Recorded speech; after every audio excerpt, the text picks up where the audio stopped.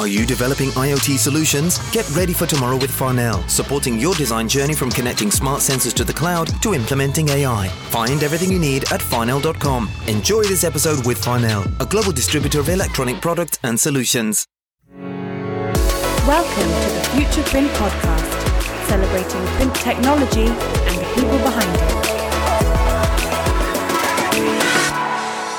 Welcome to the Future Print Podcast. It's Marcus Timson from Future Print. This is a special podcast where I'm just going to round up the 10 key themes that came from our recent Future Print Summit, which took place at the end of June in Geneva. It was a fantastic event, really inspiring, thought-provoking, fantastic networking, great discussions, and I'm going to give you an in-brief look at the themes right now. So, number one, this is a new normal. Straight off the back of COVID-19, 2 years prolonged lockdown, we felt a summit was really important to kind of pick up on some of the themes. But it seems now we've come out, we've been liberated to a large extent from COVID-19 into a far more chaotic, uncertain, and to a large extent, more stressful time. Really, when you look at the last 2 years with COVID-19, to a large extent, although it was odd, distressing and challenging, it was in many ways one of the most certain times we have had for a generation, and certainly in my lifetime. The world was seemingly synchronized. We all experienced the same struggle and the same situation. But shortly after that, it seems we're in mega disruption and rapid change. Nobody foresaw the Ukraine war or Russia's invasion of Ukraine. It seems we've really shifted from face masks to military helmets. But since then, in spite of the chaos, leaders really have been challenged to make some sense of it, to simplify it and provide, I guess, our communities and our people with some clarity and some confidence. What the summit really confirmed is the challenges that we believed as widespread are exactly that. We are all in the same boat. Uncertainty really is the only certainty. And obviously leadership is needed now to navigate these more confusing times. And obviously there's no better example of inspiring leadership than Ukraine President Volodymyr Zelensky. Number two is boom and inflation. And despite, I suppose, what media may prefer not to report, we are actually in the middle of a boom. We have full employment. We have high house price increases, massive consumer spending. And obviously as well, we have inflation, which is the unwanted, accompaniment to this. What has actually caused this boom? Well, before COVID, European economies and US economies were not in recession. So they're in a pretty good position already. But as behavioural economist Roger Martin Fagg explained, imagine the whole GDP of China entering the world economy. But this GDP of $17 trillion is actually cash that's been given to people as part of government support schemes and loans. That's a huge amount of additional cash just floating around the system.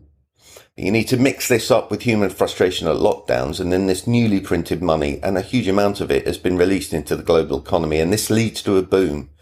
And its less desirable companion inflation. This has too been supercharged by the war in Ukraine. I guess really the global economy needs to reset and cool, and there are signs it is, but still extra money in the system is generating spending well above average, and obviously inflation is rising quickly. The next theme, supply chain under huge stress. Of course, this is posing problems for the print technology sector as digital and production sector with paper, as digital printing technology and production requires many components, including microchips, supplies such as paper. But why are supply chains under so much stress? Well, if you think of components or microchips, in 2021, $600 billion was spent in the US alone on consumer electronics. This demand is unprecedented. And obviously it's led to a scarcity of components for a variety of sectors, particularly microchips, and this is driving up prices hugely because scarcity does. This is not helped by sectors such as the automotive industry, which is buying in bulk.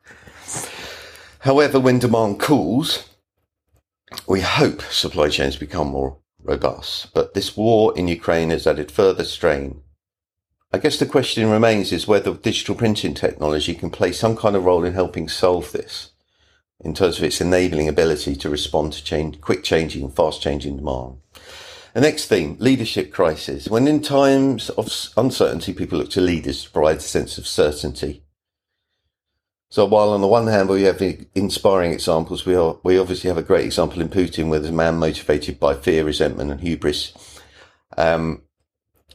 Trust is something that's so critical within motivating our people. COVID has been a stressful time. It's been a really difficult, challenging one for mental health too. But trust is really vital for effective leadership. We had a workshop on the second day with Jan van Spul, a very good workshop on the importance of trust, especially so in stressful times. Now is a time for collaboration and a different style of leadership, whether it's adaptive, following some of the thinking by Heifetz, or collaborative. It's a time to come together and work things out together. But clearly there are ways of navigating the future with an inspiring model of leadership that can really create some positive outcomes. Because of this rapid change, there's a lot of opportunity in it. But challenging times call for a dynamic and confident style of leadership. And I guess this poses the question is, what is our dominant style of leadership in print? Is that fit for purpose in the future? The next theme, sustainability. Back in 2012, we ran EcoPrint. Back then, sustainability was a topic of interest. A lot of people talked about it, but there wasn't a huge amount of action. EcoPrint worked as a fantastic event for content sharing, but not an event really for, buying and selling. It was a talking shop. But we believe now, it seems from what comes from the summit, is that the sustainability is moving forward in a much more action-oriented way. And unquestionably, it is now, if not close to the top, at the very top of the agenda. I guess the questions are, is it action-oriented? Why is the issue still so confusing? That said, the huge pressure on resources, on energy price increases, has actually put sustainability further up the agenda, because becoming more energy efficient is vital at the moment. So there's a huge opportunity for sustainability where the resources are more scarce, but not just on punishing people who are not sustainable, but actually on innovation. It's a huge opportunity to innovate sustainable products. We discussed these issues and more during the main event on day 2 and on day 2 in the interactive workshops. While the topic isn't so clear, but what is clear is that big brands are investing and accelerating sustainable production, and that this is also accompanied by fast changing consumer attitudes, and as well as that, growing government legislation, and this could mean change for good.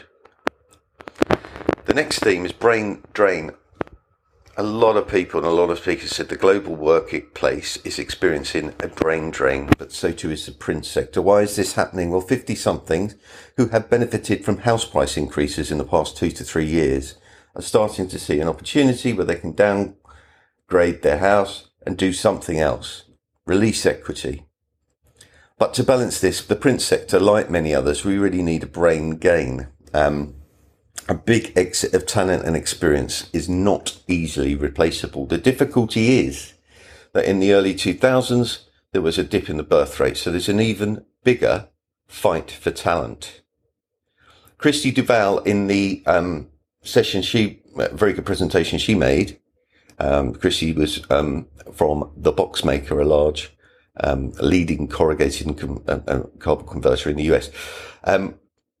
She asked conference attendees who actually intended to join the print industry at the beginning of their career, and virtually no one responded positively.